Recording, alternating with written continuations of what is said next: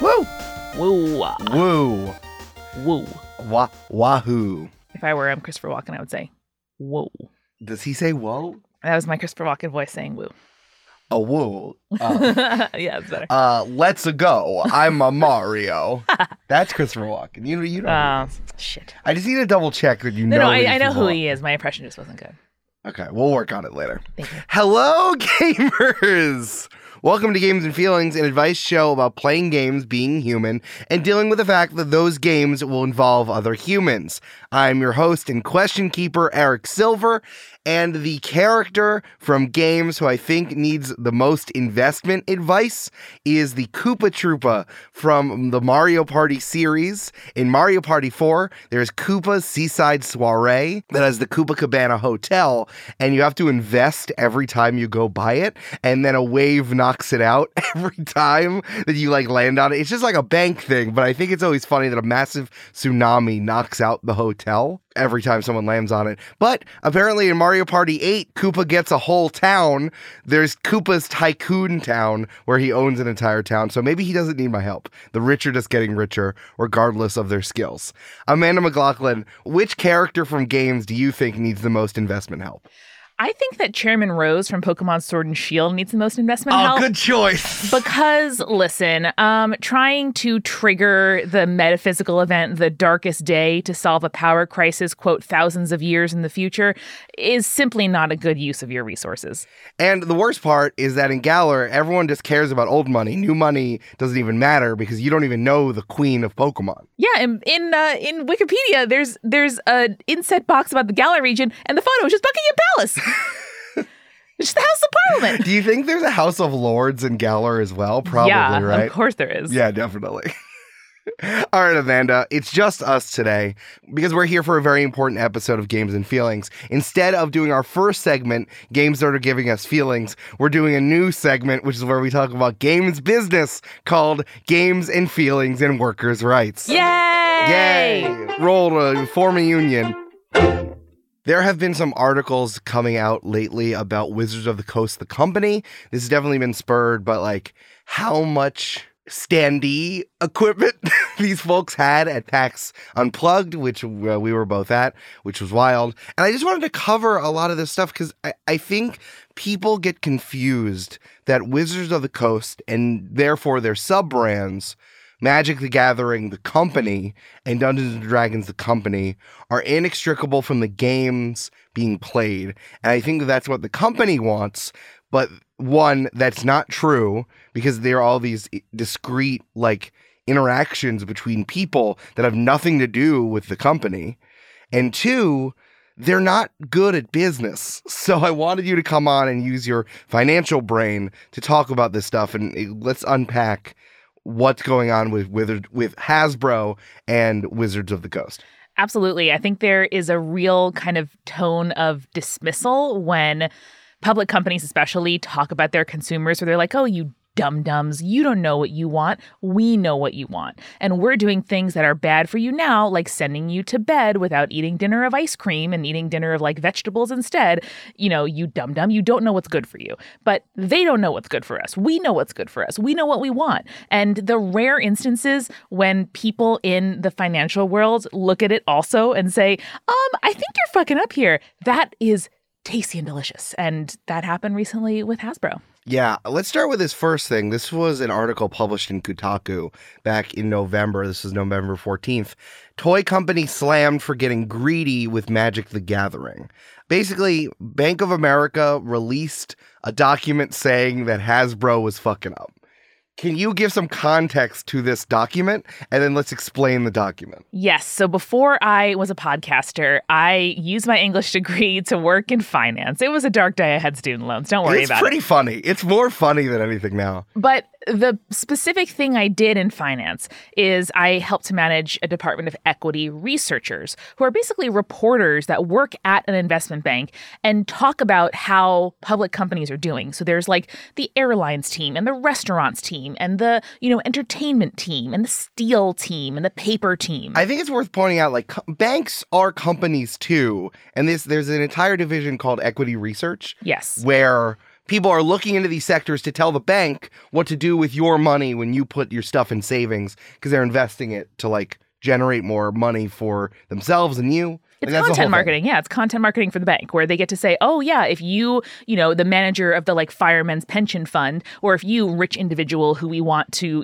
invest your money with us, if you want to know how to invest your money, we got to prove to you that we know what to do with your money. And part of that is spending a lot of money on very highly paid experts to write reports about how these companies are doing, because you can't just like look at the stock market and be like, nah, I'll take some of those. Like, they need to know, oh, is this stock more expensive than it should be, or is it cheaper than it should be? Because that's the whole point, right? Is to sell things that are too expensive and buy things that are too cheap, and then cash out when everybody else catches up with what you know. And instead of doing like insider trading, or some people do insider trading, and other people just look at the public documents that public companies are forced to publish every quarter and every year, which in theory should let us, the dumb consumers, like know what we're doing with our money and know if they're telling us the truth or not. And so anyway, these are experts that know about an individual sector. So Hasbro might tell us they're doing really well, but somebody else who knows how all of Hasbro's competitors are doing and how they should be doing, how much money they should be making, if their decisions are good or bad, are the ones who are best equipped to tell us if what they're saying is true and if what they're doing is good. Yeah, so this document was written up by Jason Haas, who is a research analyst where you used to work. A different bank, but the same department. Yes. And by the way, this report was probably written by his research analysts, Elizabeth Suzuki and Sarah Park. So shout out to Elizabeth and Sarah. That's true. Fair. Okay, so tell me what this document says, because this is the summary that Kotaku got from CNBC. He said that the primary concern is that Hasbro has been producing Magic cards, which has propped up Hasbro's recent results, but is destroying long-term value of the brand. Kotaku then summarized this is like by making more cards of valuable older cards, it's devaluing the secondary market of them, or just the cards in general. This is very specific to Magic the Gathering. It is. And so the point of this report is to say, hey, I know before we were telling you that you should buy Hasbro stock because it's going to increase in value in the future, we think. But instead of just saying, oh, never mind, we don't think you should buy it, just like hang out for now. Basically, they can give companies 3 ratings. Each bank calls it differently, but it's essentially buy, don't bother, or hold, and sell. And so Hasbro went from a buy to a sell, which is really rare because the bank looks kind of silly and being like, I know yesterday we were saying that you should buy Hasbro, but actually you should sell it because it's not doing well, it's priced too high, and it's going to lose money in the future. I like the title of this particular document. It's called Hasbro is Killing Its Golden Goose, downgrade to underperform. Yeah. And so this is essentially an AP wire, a press release, the bank saying, hey, we were wrong about our previous opinion and we think you should actually sell this. And because these reports are read by the people who move the stock market with all their buying and selling, the Hasbro share price, they knew was going to take a hit after they report this. And by the way, these reports are read by like dozens of really highly paid lawyers and compliance experts at the bank. You are not supposed to say things that are inflammatory without reason. And so that quote you read, the fact that they're saying they're destroying value, that's a word that a bunch of experts had a meeting about probably and said, are we true? Like, is it really being destroyed? Should you say something less? And the fact that it made it out there and got published means that they are really confident about their conclusions here. What are we getting from this document that Kotaku isn't covering? Because Kotaku, this guy, Ethan Gatch, who is a good reporter, does not really know that much about banking.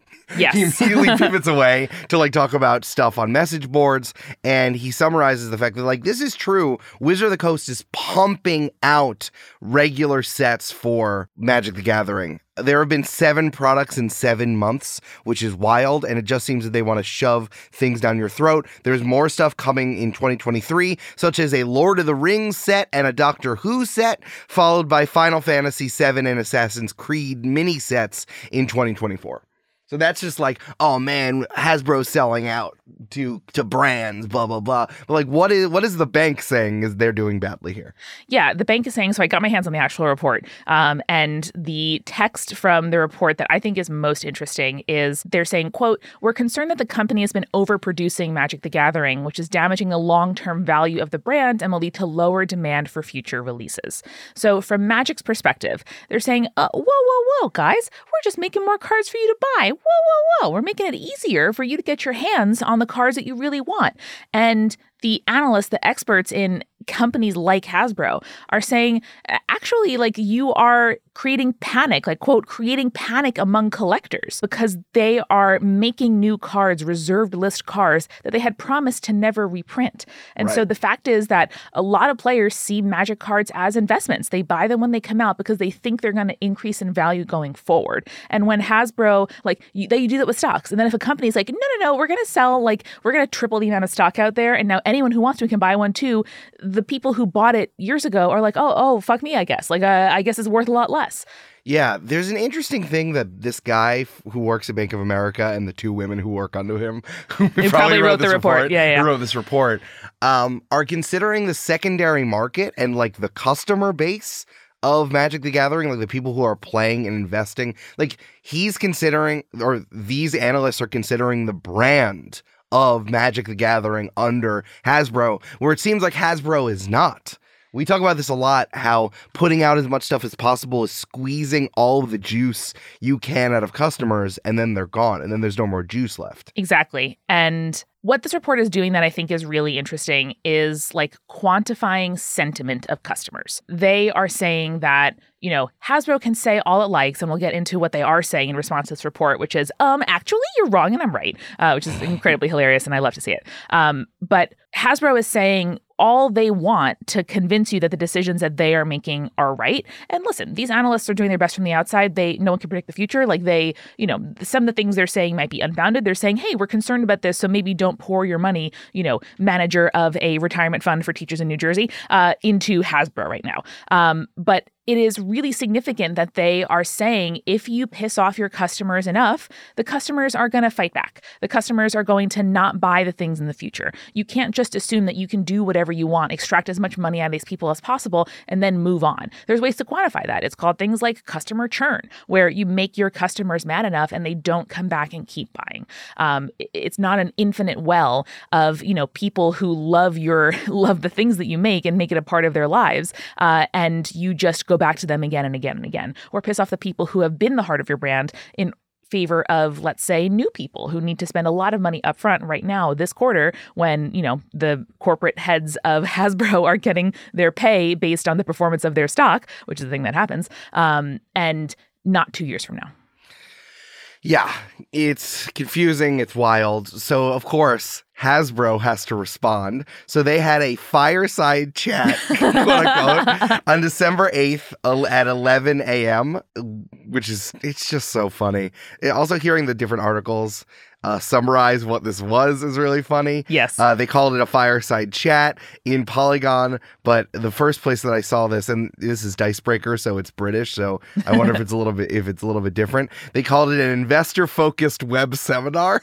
Yeah, but you know what, Eric? They start this document with a disclaimer that says, by the way, we're not going to be saying anything today that like changes our forecasts, by the way. Like, this is just a call. And, you know, it's important that you know that we are not like making any predictions for the future and forward-looking statements. So This is literally just a press event in response to bad press they got from this Bank of America statement. Right. So this is with Hasbro CEO Chris Cox, spelled without an X, just so you know. Just so you know. And Wizard of the Coast CEO and President Cynthia Williams. This call is mainly about Magic the Gathering and probably in response to that Bank of America document, but they also touch on Dungeons and Dragons, which I really want to talk about because it's really, really wild what Hasbro and Wizards think is the business model for the future about these games that people love so much and why we should be a little bit worried about that. Yeah, and like I had to ask a friend who works in finance and whose boss pays for a very expensive subscription to... You're going to say it's my brother. It's okay, fine. I had to ask Eric's brother who works at a hedge fund to get me the transcript of this call because this isn't public. Like it's for investors of Hasbro. It's for people that Hasbro invites to this call. The audio is public on the Hasbro website, which is even funnier though because it's like I can go to a different place and like buy Monopoly. Yes, it is very funny. I can buy Sorry, and then it's like just a link to the webcast. It is called Fireside Chat, which is very funny. Hasbro doesn't host the transcript, but Bloomberg hosts the transcript. And so my point in saying that is like, you know, we as consumers, we look at what these companies are doing and we say, hey, this feels bad, or hey, this seems different. Or you ask your friends, hey, have you noticed that like you are less likely to buy new Magic cards because like, I don't know if they might just reprint a bunch of them later when they decide to. And, you know, I'm not going to do the thing I've done for many years. But the companies just say it. They are very clear about what they're trying to do and what they think of the people who pay their salaries. Especially for this stuff where they really don't think that anyone outside of someone who works at a financial institution will ever read this. Yes. Which is why it's important we have you here to translate this document. Yes. That's why I wanted to do it, is that you are the only person who can read this stuff and explain it to other people who I know, which is very important. So do we want to touch on Magic the Gathering stuff first, which is ostensibly the idea of the call, and then we're going to get to D&D stuff later, which they do slip in, which is wild. Exactly. First, it's important to know that their share price has fallen 41% this year, which I think is very funny. Oh, God. Stock share price, as we've learned from GameStop and all the other bullshit, doesn't mean everything, but it is an indication. It does mean some things, so that's bad. It's not good. Yeah, so that's just a funny thing that you guys need to know. A few things that I thought were really interesting from this 12-page transcript of this 30 to 45-minute call, which, by the way, is not long enough for real questions, which is what a company does when they just want to tell you something and change headlines and not have hard questions back. FYI. So, firstly, Magic the Gathering didn't know who played their game until 2016, when they got a new CEO and decided to, I don't know, survey their players and figure out who was buying their stuff and why. That was so recently. That's very recent. And so when they had this brilliant idea to figure out who was buying their cards, they figured out some interesting things. For example, they have learned recently that their average player is 30 years old, about what I would guess. That sounds about right. 1/3 of their players have less than 3 years of experience with the game, and another third have been playing the game for more than 10 years. Interesting. So the bell curve, like the center of that bell curve, you know, is about whatever that is, 6 years, 6-7 years of experience. But they don't care about the 2/3 of their customers who have been playing for more than 3 years, because their whole strategy is to base all of their product releases and investments and spending on new players to the game. That's wild.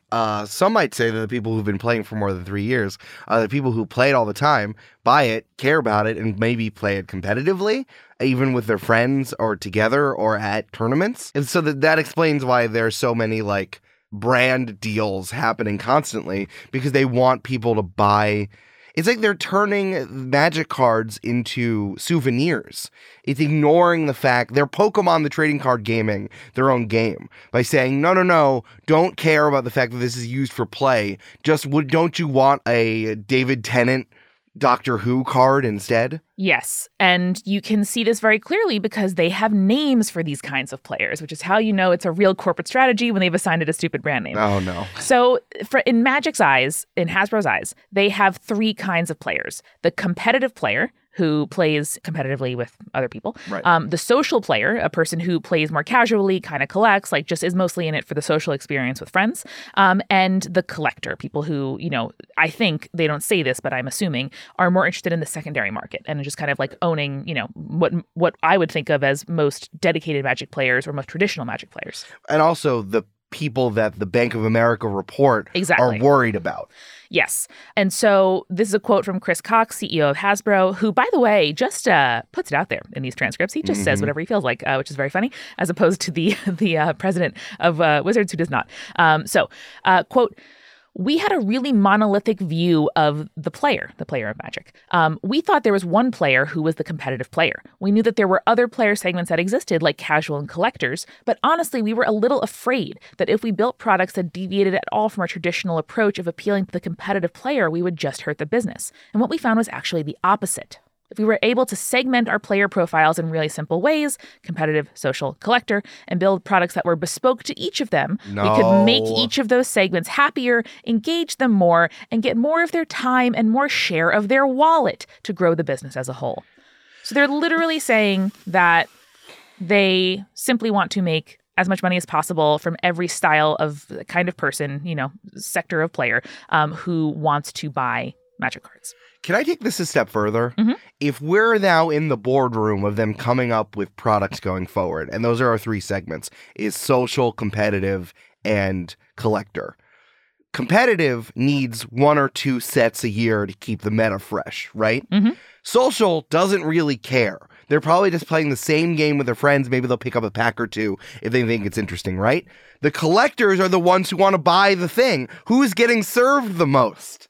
If you're segmenting your audience. Yeah. Well, Hasbro says, another quote from a little bit earlier in the call, we've seen growth in casual players who we estimate represent about 80% of the player base, with the competitive player representing the remaining. Okay, so now there's 3 segments, but really it's 80%, 20%. Yep. The collector and the social are 80% and the competitive is 20%. So we're going to serve those other folks. Mm-hmm. Oh, boy, that's what happens when you put math together. And you know what? It's just like fans have known this for as long as there's been fandom. And like there's a reason why fanfic originated in zines shared between friends and like mailed for free and like printed at people's day jobs and libraries. You know, fandom knows that people want to make money off of us. And this has only gotten truer throughout our adulthoods, Eric, in the last like 10, 15 years. But it's gross and it sucks to see them just say it. So this is a quote from Cynthia Williams, president of Wizards. Quote, I'd say our growth has come from monetizing more player segments and not just from increasing the spend on the same core set of players. Again, referring to Magic. Quote, you'll see us leaning heavily into the expansion of D&D through D&D Beyond, the acquisition that we did. That closed this past May. We have about 13 million customers, registered users there, and we'll continue to serve them by giving them more ways to express their fandom, which is simply... That doesn't mean anything! Simply a gross way of saying spend money. Remember, D&D Beyond was an online component that someone else made so you could have your D&D stats online. Dungeons & Dragons bought it recently so they combine all this stuff, but you still need to buy both the print book and the online edition at the same time. That's how we're going to express our fandom, Amanda. Buying official Wizard of the Coast products twice. And again, like out of one side of her mouth in the next remark she gives, they're like, oh, they had like a sort of softball question about, you know, how do you distribute your cards? How do players actually buy it? And so she spends like, you know, 4 or 5 sentences talking about, oh, well, you know, we work with a network of small businesses, the Global Wizards Play Network hobby stores. But also, of course, quote, we've continued to evolve our omni-channel retail strategy that involves continuing to expand our footprint at retail globally, e-commerce, as well as our developing direct-to-consumer collectible offering. So omni-channel. Don't worry, we're working with small businesses, but also our omni-channel. Like I picture like an octopus, like Doc Ock, like taking over a lab. Omni-channel sounds like what TVs are going to be like in 2030, where you can plug your brain into the channel and you're there with Jeff Probst watching Survivor. Yeah. And, you know, I think it's important. Like, I'm delighted by corporations acting badly. I think it's really funny. And I like that the stuff I had to do to pay back my student loans equips me to understand what companies are trying to do to me as like a geek and fan identified person.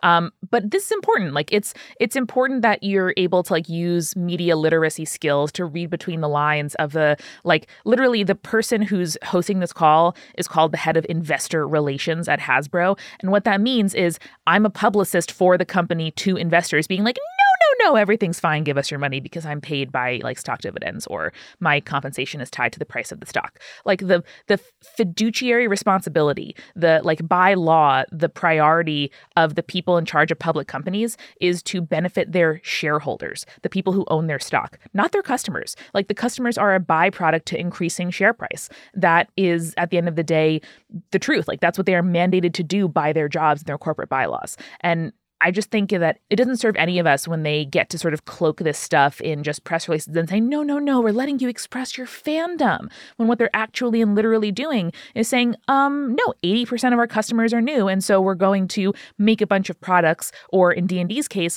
make you pay a recurring subscription fee instead of buying a book and keeping a book for several years in order to make more money. Yeah. All right, so let's talk about Dungeons & Dragons because they accidentally touch on this in this fireside chat. They really do. And this came out when this fireside chat popped up. And a bunch of folks have covered it, but I'm referring specifically to this Dicebreaker article, but we're looking at the same fireside chat that we were just talking about. Dungeons & Dragons executives think, quote, the brand is really under-monetized, quote. They just say that. Wizard of the Coast CEO and President Cynthia Williams just says this. Dungeons & Dragons has never been more popular, and we have really great fans and engagement, but the brand is really under-monetized. Yep. This is paired with the recent learning as of time of recording that they're changing the word race to the word species, but of course they haven't really moved the needle in any particular way. I had thought about this quite a lot lately, especially as we're going into a new campaign in Join the Party, and a lot of other folks all over D&D media has thought about this, that like, this doesn't change the problem, though. All you're doing is a vocabulary switch, which is good, but it really just puts you in like 1996 era of being aware of who your customer base is and being kind to others. Yeah, it's like calling them mail carriers instead of mailmen. It doesn't fix the gender ratio of hiring at the post office. You know what I mean? Yeah, exactly. And there's still a lot of things that are baked in here. And I was, the thing that had happened with race bonuses before, that like instead of being like goblins are extra sneaky, orcs are stupid so they don't die, they were just like, yeah, you can make race bonuses anything you want, but it is still inherently tied to race. But now these are still inherently tied to species no matter what you do. They're not changing the fact that these bonuses are tied to who you are in your DNA, which is weird still for a storytelling game, which is incredibly complicated. So that happened right before this. And I've been positing, I'm like, why does Dungeons & Dragons, the company, and Hasbro, why is it taking them so long to make moves? They're taking these tiny steps forward, and once a tiny step forward, maybe a tiny step back, and they keep hiring all these people, but really it's like the same 3 white guys are getting final approval on anything anyway. And there was that quote a few years ago when like the Washington Post and people started writing about this stuff that's like, even inside the company, they want to keep D&D, whatever the fuck that means. And I'm like, oh, I guess they're still trying to serve all types of people who play Dungeons & Dragons. We've learned from 5th edition that lots of people in the modern age are attracted to it because they like the new role-playing, the game interaction that's in 5th edition inherently, as opposed to the more war and fighting focused 3.5, and of course the original where Dungeons & Dragons came from. It was literally like a fantasy war game. Like, obviously that has attracted quite a lot of minority groups, and I'm not saying minority groups to be no, to including be specific. us. I mean literally anyone who is not in any sort of societal Straight, hierarchy. cis, Christian, dude who gets all the Star Wars references and has a lot of money to like watch all these movies and buy all these comics. Like, it was very specific. Anyone who considers themselves some type of minority in the country they're living in have been attracted to this game because they get to play out a story that means something to them because they buy into the story, right? But that does not mean that there isn't a major contingent of people still buying Dungeons & Dragons books who are the old school nerd, the person who you think of in your head who hates the wokeness that is changing to Dungeons & Dragons, what they're calling the wokeness, right? And I'm realizing that people are buying that stuff, and that's important to the company, especially if they're going to call D&D a massive growth driver and something that is so popular right now. And this call has borne that out. Eric, a few more nuggets from this transcript around D&D that I think you'd really appreciate. First of all, speaking of all the hiring they're doing, so Chris Cox interrupts President Cynthia Williams to say, the only thing I want to add here, Cynthia, is every time you talk about the hiring rate at Wizards, I'm absolutely floored. My family still lives in Seattle. I live here in Providence, and I'll go back to the Wizards office. It's like I'm a senior. It's like I'm a graduating senior returning the next day to high school, and I don't recognize how fast it's a tribute to the business and the great job the team's doing growing the talent pool. Yeah, they keep hiring people and then not listening to them. Yes. You got to have a lot of people around, and then it ultimately comes down to like 3 dudes. Yep, that's very true. So right after that quote from Chris, after he opined about Seattle, talking about how all the young people in Seattle, how the brand is undermonetized. Both of them said it, by the way. It's a phrase they love to use. So then he talks about why they acquired D&D Beyond. Eric, why do you think they acquired D&D Beyond? What have they said? They've said probably the stuff that you're saying, but I think they just acquired it so that they can make you pay double and they get to put the second one in their pocket.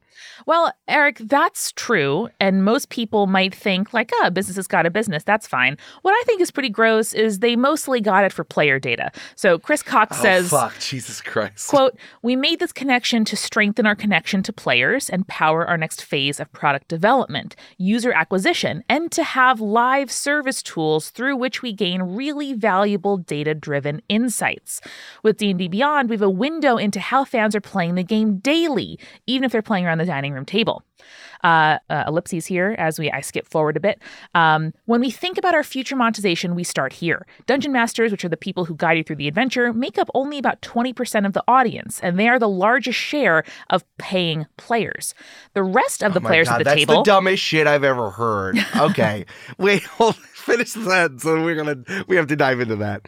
The rest of the players at the table, we believe digital will let us offer a lot more options to create rewarding experiences post-sale that helps us unlock the type of recurrent spending you see in digital games, where more than 70% of the revenue in digital gaming comes post-sale. Wait, this explains why I keep thinking 1D&D is a game of service. It is. It literally is. It is. Jesus fucking Christ. Yes. They say later, too, we've been a publishing company, but now we're going to be a, digital games company. Okay, can we go back to that number thing about the DM? So the DM is 20% of all audience, and they're the ones who spend the most. Yes. Okay, but that's because they buy the thing on behalf of the table. Right. And then they distribute. And most tables, on average, are 4 players, 1 DM. Well, Eric, do they not use any brain power? That's not good enough for them because they want to make players spend money too. And again, I think it's fundamentally disrespectful. The reason D&D is a cultural force is because dungeon masters have been studying and creating and spending money and making stuff and buying pizza and soda to invite their friends over and teach them how to play this game and run stories for them. And I just feel disrespectful and bad for Hasbro to say, that's nice, thank you. Also, here are ways, in another article, they talk about how, in Fortnite, players don't care that they spend 99 cents to buy a different gun. So why wouldn't people pay a little bit of money to put their face on their character's avatar? And it's just, it's reductive, it's stupid, it's dismissive, and they're just saying this stuff.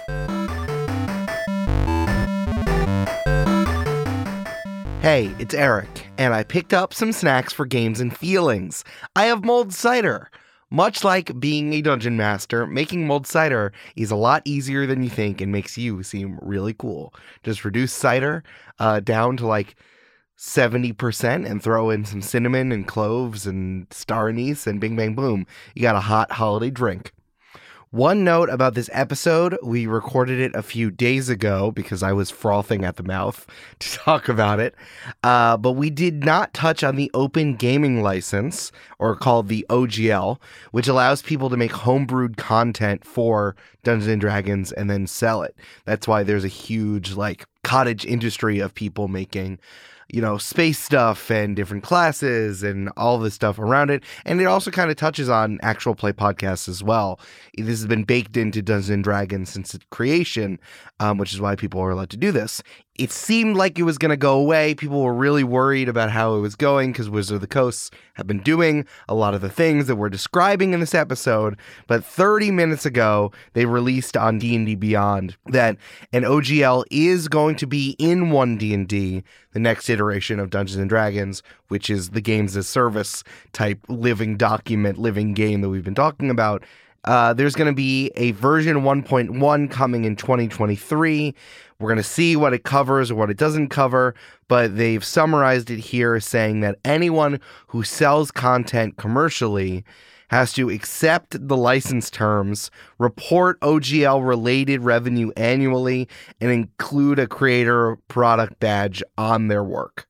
So, not great. They're definitely changing it from what it used to be. There also apparently are 20 creators worldwide who make more than $750,000 in income, and that's going to have a royalty starting in 2024. So they're going to have to pay Wizards for the privilege of selling this much stuff.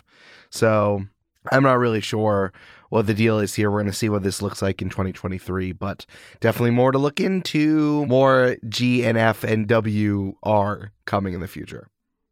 If you like Games and Feelings and Workers' Rights, the podcast, you should be part of our Patreon at patreon.com/gamesandfeelings, just like our newest patrons, Peyton and Anuxi Monslave. Thank you again to our producer-level patrons, Polly Burge and Kelsey Duffy, who are very calm and clear-headed while playing Mario Party, even when the computer cheats. If you like episodes where Amanda and I talk to each other and analyze working conditions and what it's like being a person in the 21st century, you're going to love the stuff on the replay, which is the full podcast you get if you join the Patreon. Patreon.com/gamesandfeelings. I also think you should check out the other shows that are part of the Multitude Collective, like Exolore. Have you ever wondered what life would be like on a planet different from our own, or how writers create your favorite fictional worlds? Well, wonder no more, because we have the facts for you every other week. Dr. Moya McTeer, astrophysicist and folklorist, explores the fictional worlds by building them with a panel of expert guests, interviewing professional world builders, or reviewing the merits of worlds that have already been built. You'll learn, you'll laugh, and you'll gain an appreciation for how special our planet really is. Subscribe today by searching Exolore in your podcast app or going to exolorepod.com. We are sponsored this episode by Birds of Empire. Birds of Empire is a new cinematic audio event mixed in innovative spatial audio with Dolby Atmos with immersive sonic worlds created by the sound editor and sound designer from such films as Tenet and Dunkirk.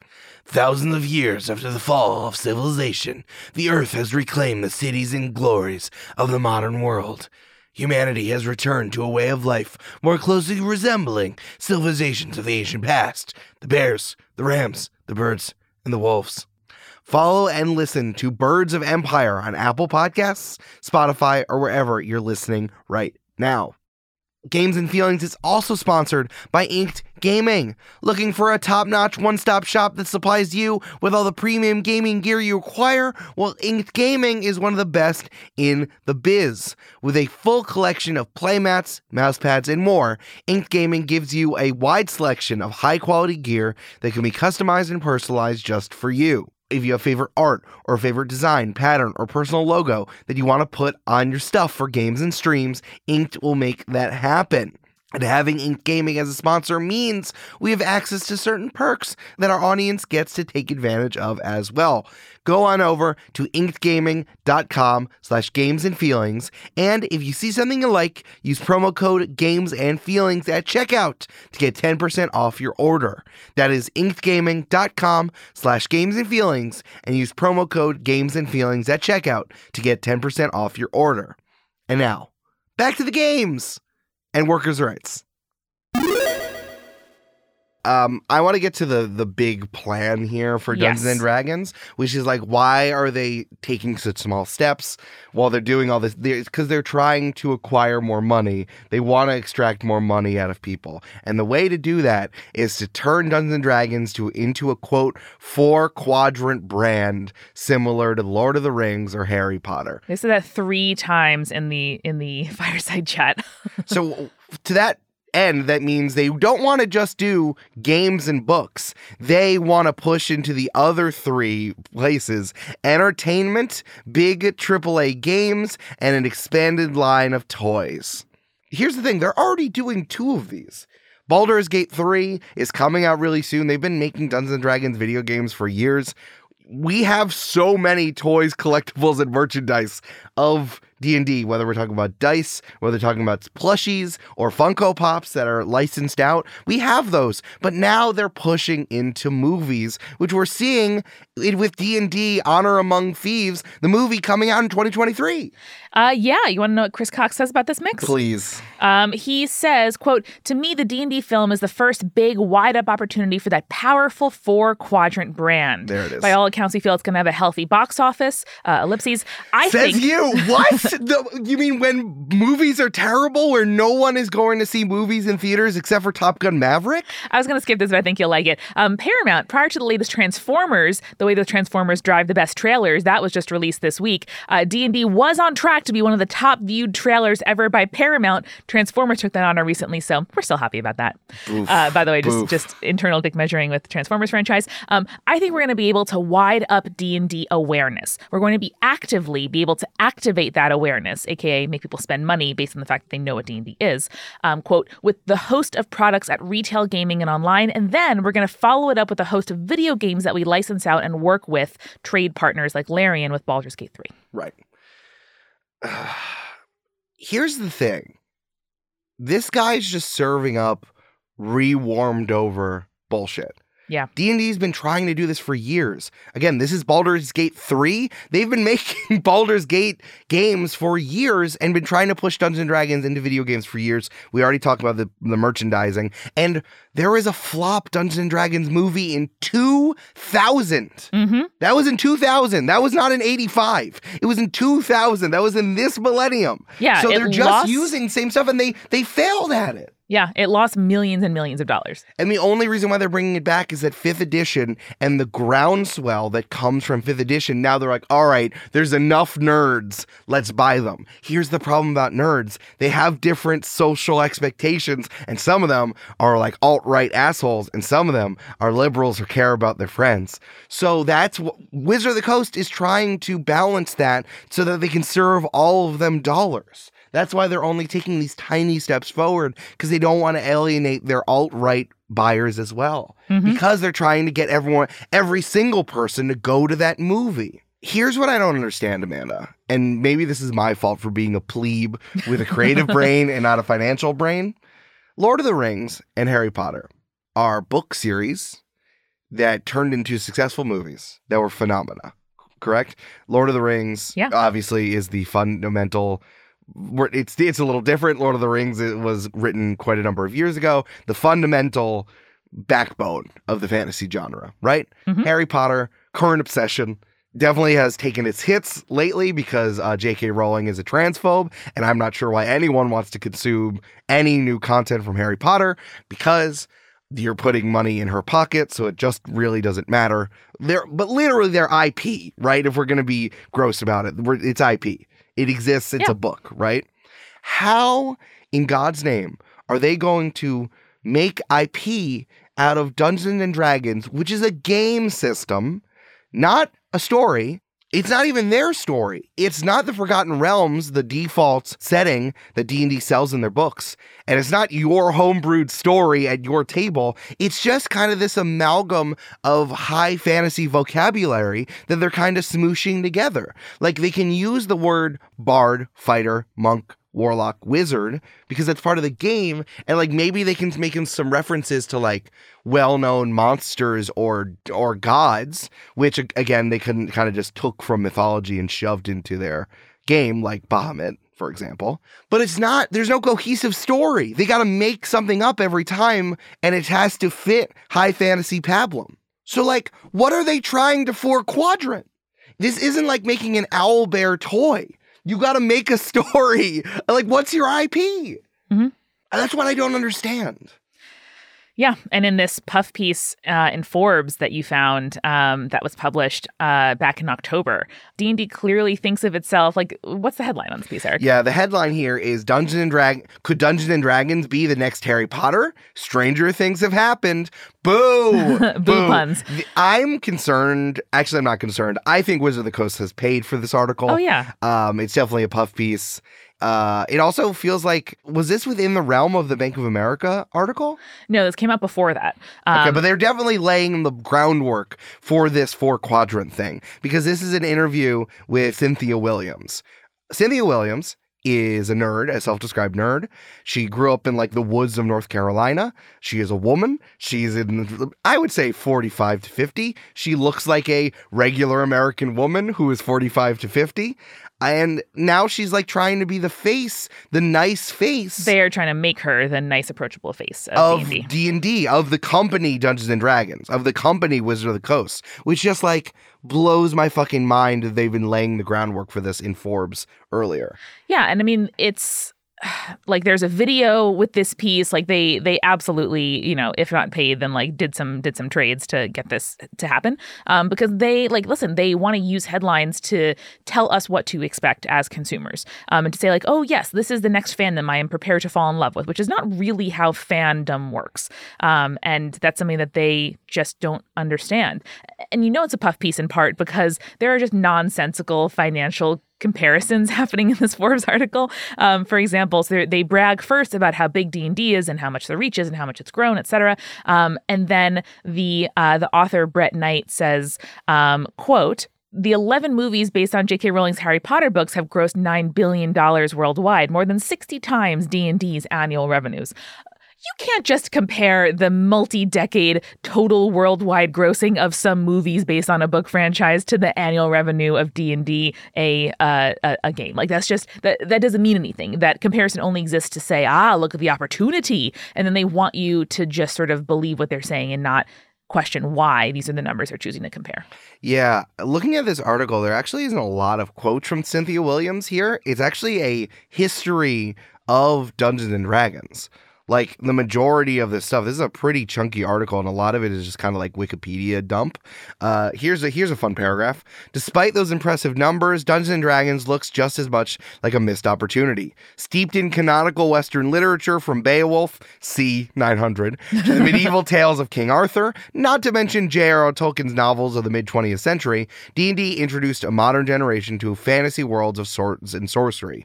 But while it is the basis of the 1980s cartoon and a mixed bag of video games, D&D remained at its heart a publishing business, selling a set of lavishly illustrated hardcover rulebooks, supplemented by novels and pre-written adventure.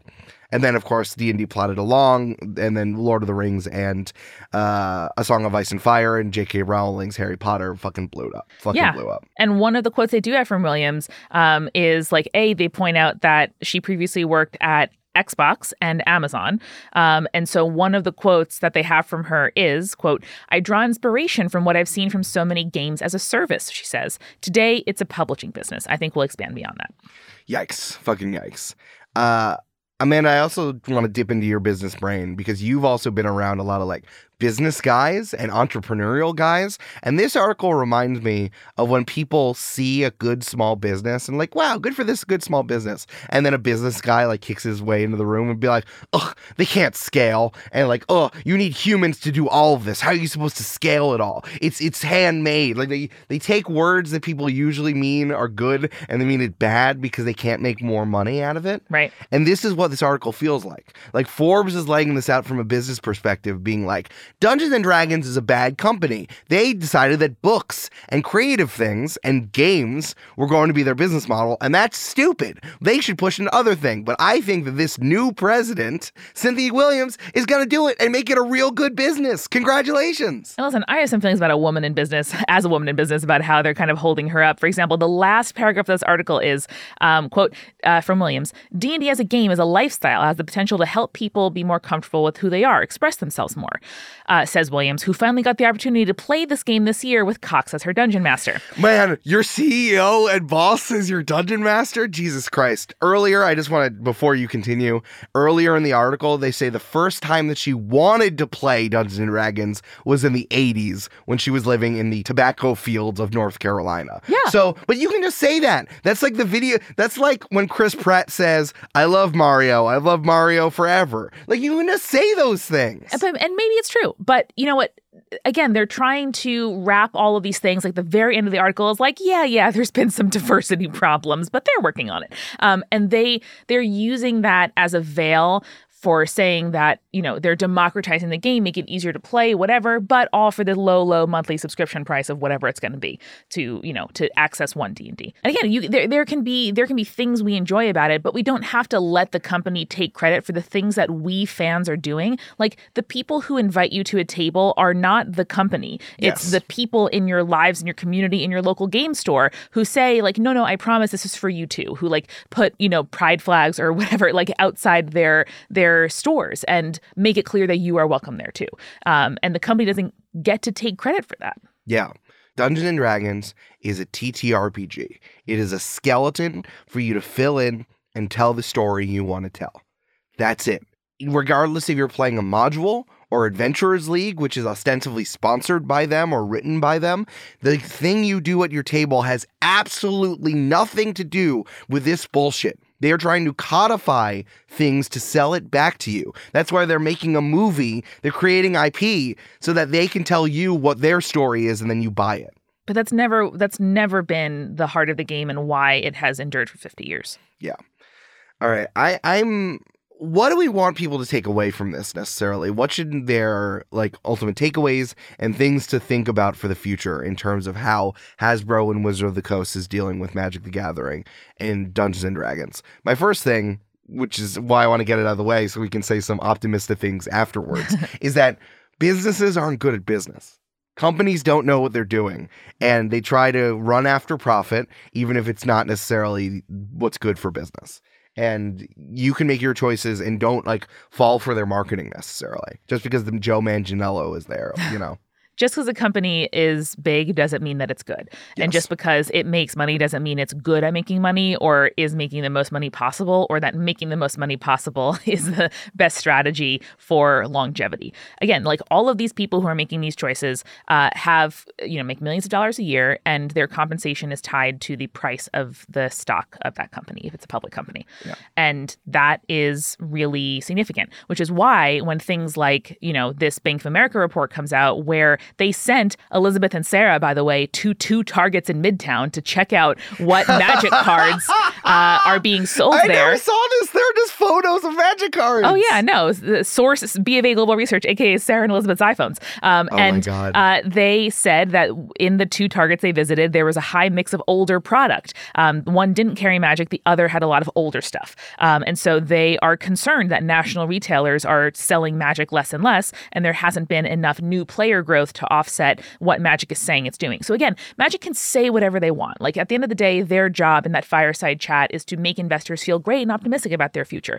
And so the thing that I want people to take away from the most is your opinions and feelings about the games that you play are important economic indicators. Mm-hmm. And no matter what the company is saying, like how they treat you, how they make you feel, how the game that you are pouring care and love and time into, that is what creates value for these companies ultimately. They can print and make all they want, but if people don't want to buy it, it's not going to be successful. And so I feel that seeing how like companies try to mold us into wanting the things they want us to want. Like D&D is trying to mold us into wanting to use D&D Beyond, to, have the spell cards up on our phone instead of buying physical spell cards one time that you never have to buy again, much less, Eric, buying them from an independent seller, right? Like buying it from somebody on Etsy or at your local con or your local game store. And so feeling okay with having the things you want and expect be different from what the company is telling you to want and expect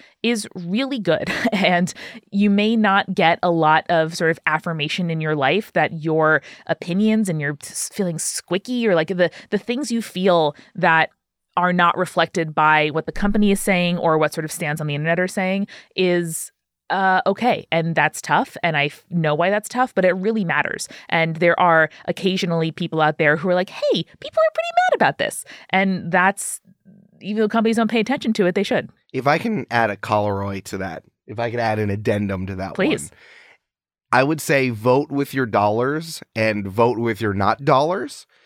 Spending money on other things is a way to indicate that you want this thing and you like this thing. There are also ways to play these games in, as Amanda said, non-optimal economic ways, and also free ways. Play with the Magic cards you have, share with friends, take screenshots. Like, there are plenty of ways to do this that don't have to vote with your dollars. We're also not saying don't play Magic the Gathering and Dungeons and Dragons. Yeah. Just play it on your own terms. Don't do what the company is trying to tell you if you don't like what they're doing. There's also then voting with your dollars, spend money on other games, spend money on independent creators, spend money on folks on Etsy and people at cons who are making stuff for your thing that you might like. Vote with your dollars and vote with your not dollars. I was going to do an advice question, but I think we're out of time. Yeah, we were concerned that this conversation wouldn't necessarily be long enough for a full episode, but I think it was. But it was, definitely. Listen, games give us feelings. Games are made by people, and those people have motives all their own that are not making sure you have a fun experience at home. Yeah. Oh, there's one final thing I would like to add to because you reminded me from that group of freshmen who are the people who work in Seattle with Yes. the coast. Lots of people work for Wizards, whether for Magic the Gathering, for Dungeons and Dragons, whether in a writer or narrative capacity, or creating content like video or podcast content. Wizard of the Coast has a stranglehold on the upward mobility of being a content creator or a games writer right now. You need to have them on your resume, or you need their giant marketing machine to uplift you. People do it because they have to.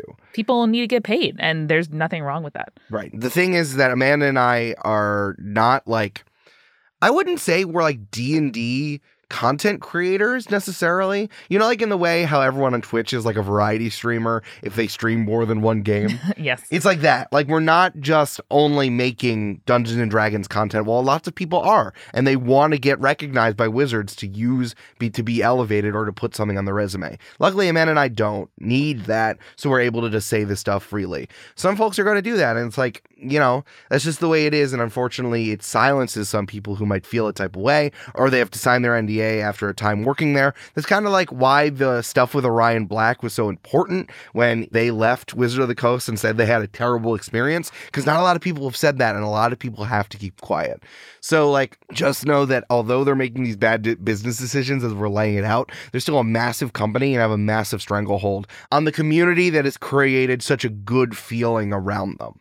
Yeah, and if you are a game designer or a writer or an artist who wants to work anywhere but Hasbro, an internship at Hasbro is going to really help your resume. Like, there are, like everything, like climate change, like capitalism, like our individual choices and individual kind of abstaining from things we think are unethical.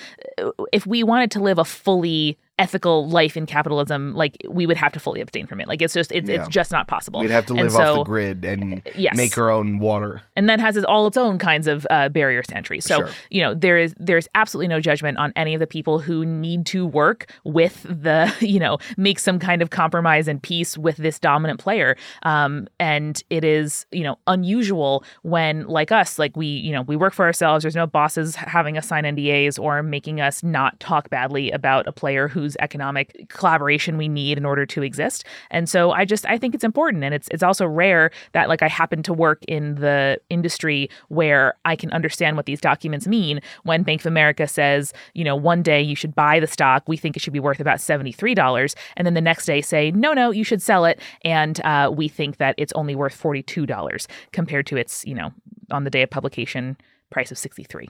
That's why I find your perspective so valuable, Amanda. I truly don't know anyone else who can navigate this stuff who doesn't currently work in finance. Oh, thanks, honey. Or who is not like a CFO somewhere. You know why that is? Why? Because the financial system benefits and profits on people not knowing what the fuck they're talking about. Yeah, that's 100% true. And if banks make it so difficult to figure out how to keep your checking account above zero, they get to charge you overdraft fees. And that is how the world goes around. Yep. No, that's totally true. But so basically, folks, just keep your head in a swivel, keep playing what you're playing, but remember to vote with your dollars and vote with your not dollars and play with your not dollars. Scan and upload your books. Yep. I don't know. Be a Buccaneer. Not that other thing that I'm saying. Amanda, where can people find you if they want to hear more about this stuff?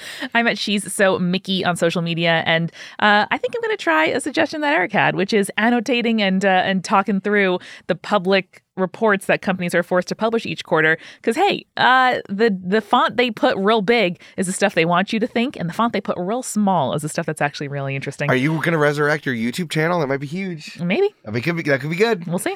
All right. Well, you can find me on Twitter and Instagram as @L_Silvero, which is my name if I was a Lucha Libre wrestler. And you can find the show at Games and Feelings, again, with an N, like Game Linens and Things on Twitter. But we're also on Instagram as well. The best place to submit questions, which I definitely have, and we were definitely going to answer, is on our website, gamesandfeelings.com/questions. And you can support the show at patreon.com/gamesandfeelings, where Amanda and I do the replay, where we replay and reply to games questions from advice columnists of yore who truly have no idea what they're doing, and it's really funny to answer.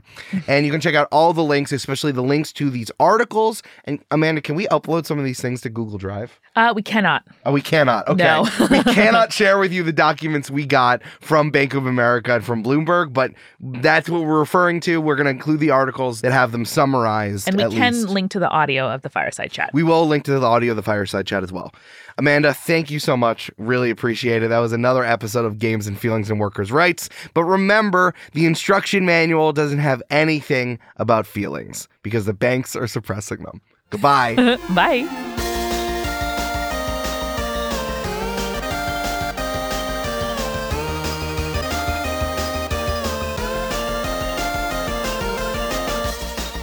Games and Feelings is produced by Eric Silver and edited and mixed by Misha Stanley.